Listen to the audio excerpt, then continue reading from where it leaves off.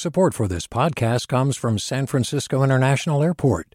At SFO, you can discover award-winning flavors and unique shops all before takeoff. Learn more about what's at SFO at flysfo.com. Hey, it's Avery Trufelman, host of Articles of Interest, and I've got to say, I've been a fan of KQED ever since I was a little kid, and I would come out to San Francisco to visit my grandma. It was just what we'd always turn on every time we got in the car, every time we were making dinner and turning on the radio. It was always KQED.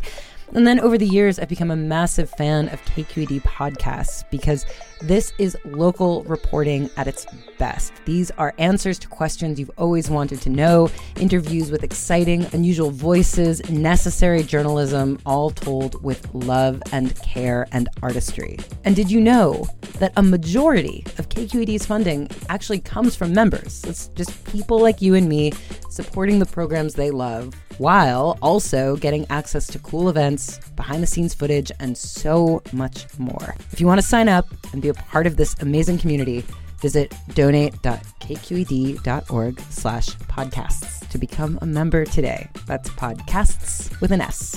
Thank you for listening, and thank you for your support. From KQED. Welcome back to Forum. I'm Ariana Prael. Our next guest is no stranger to KQED listeners. Mina Kim is an award-winning reporter and anchor, and after hosting Forum on Fridays for many years, she took over Forum's daily 10 a.m. hour last July. But did you know that she's from Newfoundland, taught first grade in New Jersey, trained doctors and surgeons to be leaders, and was an avid runner before chasing after 3 kids?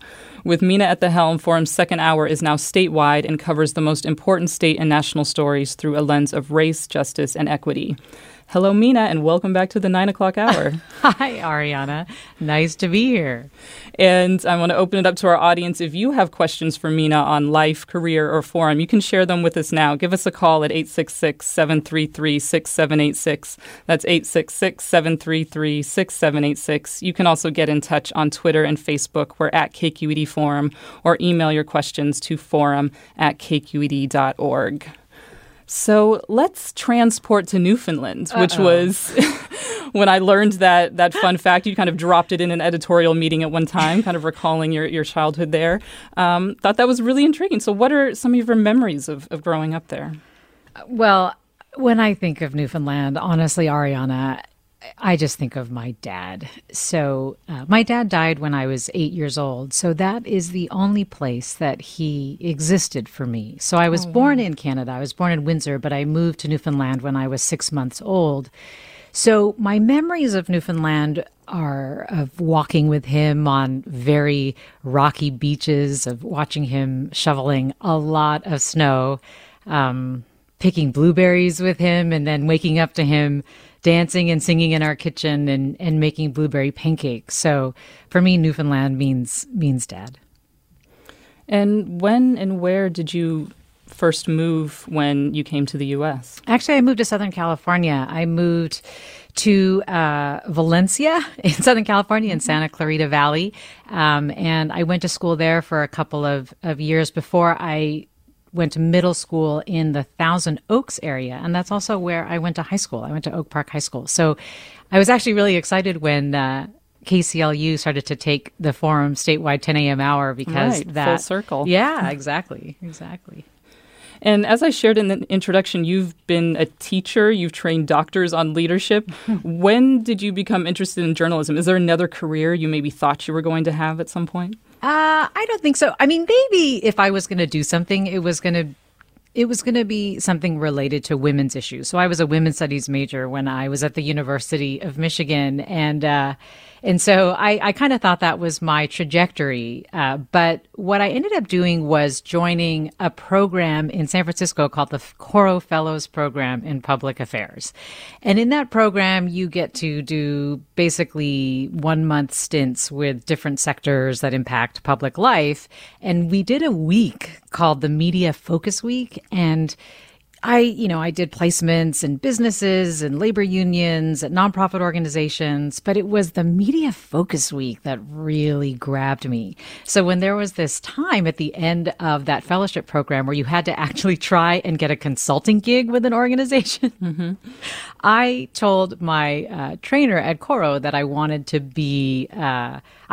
try to offer my services to a journalism organization, which I don't think he laughed out loud, but I think he probably laughed inside because he was trying to tell me how difficult it was not only to get any kind of paid internship or consultancy at a journalism organization, but that there are plenty of people who are trying to be interns or journalists who are constantly pitching their services who actually have journalism experience, which I didn't have. So, but not wanting to take no for an answer, I just cold called KQED, and I knew they had this program called Pacific Time, which was a half-hour weekly program at the time that focused on the interconnections between Asia and America and on the issues affecting Asian Americans, and that they were open to taking, pretty green people like me and being experimental. And so when I called them up, I basically said I'd be willing to do anything. And if they could let me hang out and learn how to do radio journalism, I would find an outside person to fund my, basically the fee or the contribution that I had to give back to the Coro Fellows program. Committed. Yeah. And so I did. And so that's how it all happened. And what are some of the other hats that you've worn here at KQED? And we know we've heard your voice as an anchor. Yes. In addition to hosting Friday forums before becoming the full-time 10 host. But what other hats have you worn? Right. So I was a general assignment reporter for KQED. That was my first full-time gig with KQED. Before that, I was a production assistant on Pacific Time. I was the director for the California Report. That really did not last very long because I could not wake up early enough and be functional for the California Report. So those were the two main things that I did besides being a contract fill-in reporter for them. But it was really great. I mean, honestly, once I did my internship with Pacific Time, I basically just tried to keep my foot in the door and refused to ever leave. And so I think they eventually gave up and said, okay, all right, you want to fill in on the news desk? We'll give you a chance to fill in on the news desk. And eventually took on the role of Friday Forum host to start. And do you remember what hosting your very first forum show was like? Oh, my gosh. Yes, it was kind of hilarious. So my first major 10 a.m. guest that day, I remember, was... oh my God, I'm blanking on his name. The guy who did Good Times and Norman the Lear? Jefferson. Yes, Norman Okay. Lear. I was like, oh no, you're putting me in the hot seat to know.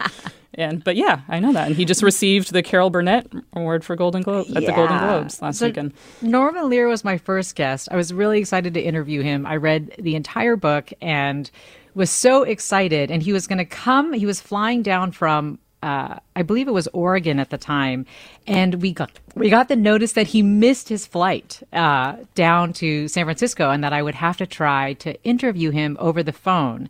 And so they were trying to get so I think it was Oregon Public Radio that was trying to help us get a Comrex like what I'm using now remotely, so that his sound would be really clean when he spoke to me.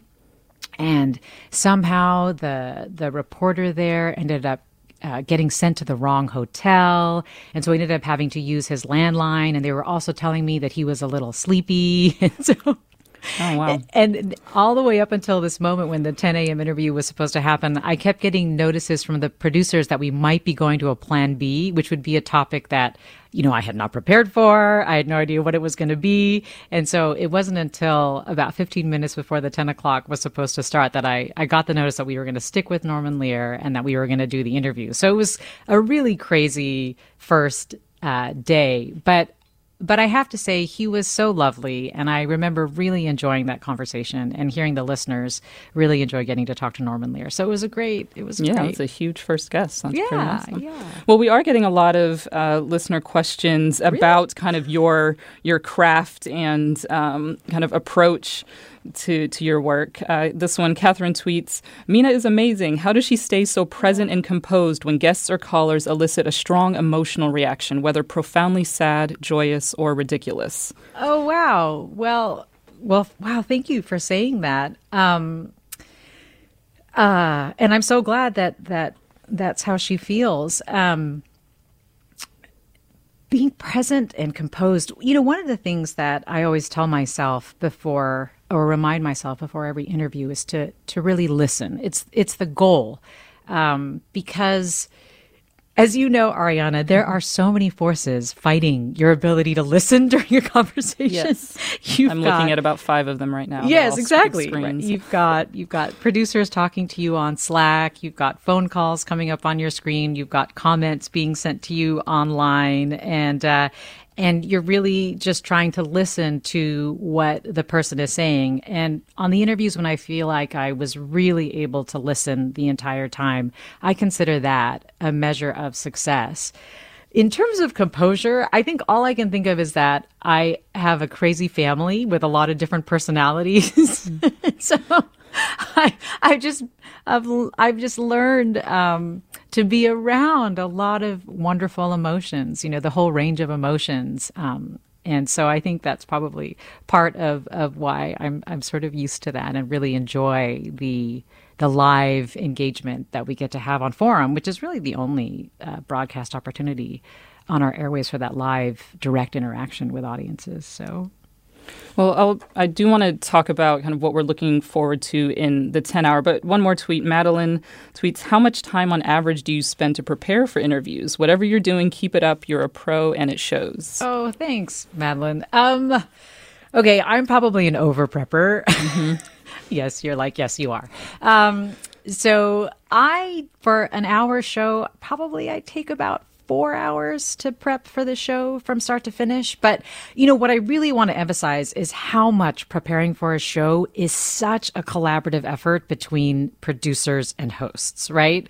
You know this, Ariana, because you wear both hats as well. Mm-hmm. But so basically, once the producer provides me with background links on the topic that we're going to talk about, pre-interviews from the guests that we're planning to have on that day, a suggested flow for how the conversation should go, then I get to really sit down and do my research, craft my questions, refine the flow, think about the kinds of conversations that I want to have and the ways that I want to really meaningfully engage with the audience in that process. So I'd say start to finish, it probably takes about 3 to 4 hours. And, that's usually after you do your 4 to 5 hours pre-show that day, recording the show itself or broadcasting the show itself, and then having those post-show debriefs and talking about the next day's topic. So that ends up working out to my, hopefully 8-hour day, but not always. If you're just joining us, we're talking with Forum host Mina Kim about the person behind the mic and what she's most excited about for this next chapter of Forum. You can give us a call at 866-733-6786 or get in touch on Twitter and Facebook. We're at KQED Forum, or email your questions to forum@kqed.org. So let's talk about the 10-hour. Yeah. It's a new chapter. We'll be looking at issues through the lens of race, equity, and justice. What are you most excited about? One, with this next chapter, with the lens that we're specifically bringing to that hour? Well, one of the things that I'm most excited about is that even though we say it's the lens of race, justice, and equity, it already permeates everything when it comes to every issue that would be important to our listeners or matter to the state of California. So it's not like we even have to make this extra effort to bring that piece of the conversation into it.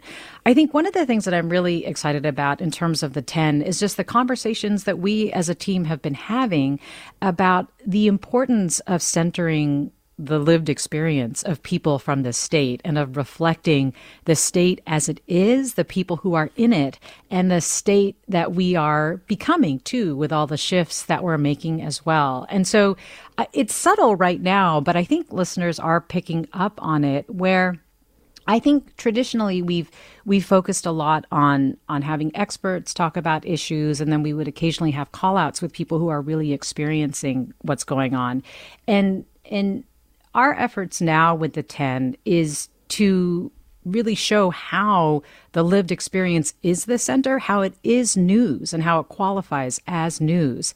And I think through that process, what you end up doing is, rather than, making room for diversity, equity, and so on, what you're really doing is making it the center. There is no room making here. It is just what the show is. So that's the part of it that I'm really excited about. In terms of where I want to take it, though, I feel like having an emphasis on equity in terms of content is one thing, but I really want to make our practices more equitable. So I want it equitable. Like, I want to be able to have our audiences who can't listen and engage in real time from 9 to 11 have more opportunities to be able to comment or leave voicemails ahead of time. I want to be able to really build out our ability to do that pre-show and even post-show. I'm so excited for our new building, because I also can't wait to carry over the kinds of conversations that really click with listeners into that live space that our new building is supposed to have. And I think the other thing is that when I'd like to do more, or sprinkle in a little more frequently, pre-recorded conversations, so that we can include people who might not be able to be guests between 9 and 11 as well. So, for example, we did a show a few years ago. I did this show with producer Irene Noguchi, where we went to San Quentin to interview Earlonne Woods about Ear Hustle. And then most recently, when we did that show on grieving that Blanca produced, we were able to have Assemblymember Ramos, an Indigenous Assembly member, who was able to talk about grieving for tribal elders. And he wasn't able to join during the 10 o'clock hour, but I think it was just an important interview or piece of content to be able to include in that conversation. So I'm really thinking about equity in terms of also just the way we operate. I have another listener question for you. How do you think the field of journalism has changed for entry-level reporters today compared to when you yourself started? For entry level, I do think that, when I started, there was a lot of emphasis on being the objective and neutral journalist. And I think that people are realizing just how unrealistic and fraught that is as a requirement, and how much that's centered in whiteness. And so I think for me, there is much more of a recognition that who we are and what we bring to the conversation is really valuable. It's not something to try to set aside to be able to do a story. It's also why I'm so excited that Forum has become a two-host show, because it gives an opportunity for our listeners to hear different voices and experiences in the host chair. And the host chair, there aren't a lot of opportunities for hosting roles. And so to be able to create a situation where you can add another person to that conversation, I just think is a benefit for everyone. Well, I know I'm definitely looking forward to this next chapter as well. And to kind of close out, I thought I'd bring in a little bit more of the personal. I'm wondering if you're up for a little quick rapid fire. Oh, okay. All right, so here we go. Morning person or night owl? I am a night owl. Dogs or cats? Cats. When it comes to movies, thriller or comedy? Oh, definitely comedy. Hard copy or ebook? That's really hard. So I was hard copy, as you know, but the pandemic has made me do more ebook, and I'm starting to really gravitate towards that. And when you used to commute and will one day commute again, music or podcast? You know what? It really depends on how good or bad my day was. So if I had a bad day, I tend to listen to music. And if I had a good day and I can really focus and give my attention to a podcast, I'll do a podcast. Okay. And because you're in wine country, red wine or white wine, or abstain? I'm red wine, but I am starting to appreciate white wine a lot more these days. So thank you for kind of going along with me on that. God, yeah. I know you didn't see that one coming. I didn't did prep not. that one. But before coming on today, I did ask you to share a favorite song of yours to end the show. You picked Ivy's Edge of the Ocean. You want to just do kind of a quick 20 seconds on what that song means to you? Okay, so this, favorite sort of defined loosely, I picked this song because it really marked a major shift in my life when I was ending a relationship and beginning basically a new life. And I remember coming out of a conversation and the song was playing, And I was amazed at how much it spoke to the moment. So since this is a time of shifting and new beginnings, I thought, why not? Well, thanks for joining me in the 9 a.m. hour. Thanks for doing this, Ariana. Mina Kim, Forum's 10 a.m. host that you will hear in a matter of seconds for her show. Thanks for joining us.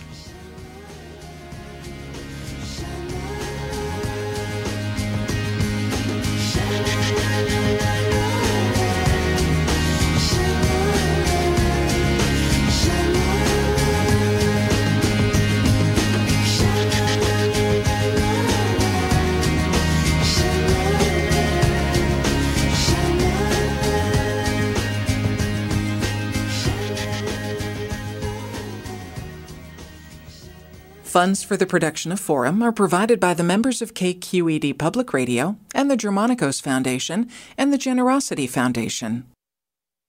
Support for Forum comes from San Francisco Opera. Set 10 years after a school shooting, the critically acclaimed opera Innocence takes us into a complex emotional journey where our understanding of innocence and guilt is constantly upended. Kaya Sariaho's ethereal score collapses the past into the present as a community of survivors grapple with how to move forward. Don't miss the highly anticipated American premiere of Innocence, June 1st through 21st. Learn more at sfopera.com. We've all got those parts of our house where the internet just won't go. Well, if you had wall-to-wall Wi-Fi from Xfinity, you could worry less about dead spots. Because with wall-to-wall Wi-Fi from Xfinity, you get fast speeds, reliable connection in every room, and power for all of your devices, even when everyone's online. That's wall-to-wall Wi-Fi only with Xfinity. Restrictions apply, not available in all areas. Actual speeds vary. All over the country, we need to improve reading in Wisconsin. Schools are changing the way they teach reading. I'm calling for a renewed focus on literacy. We have gotten this wrong in New York and all across the nation. And it's happening because of a podcast. I think your podcast has changed my life. And I'm going to share this podcast with everyone I meet. Sold a Story investigates how teaching kids to read went wrong. New episodes of Sold a Story are available now.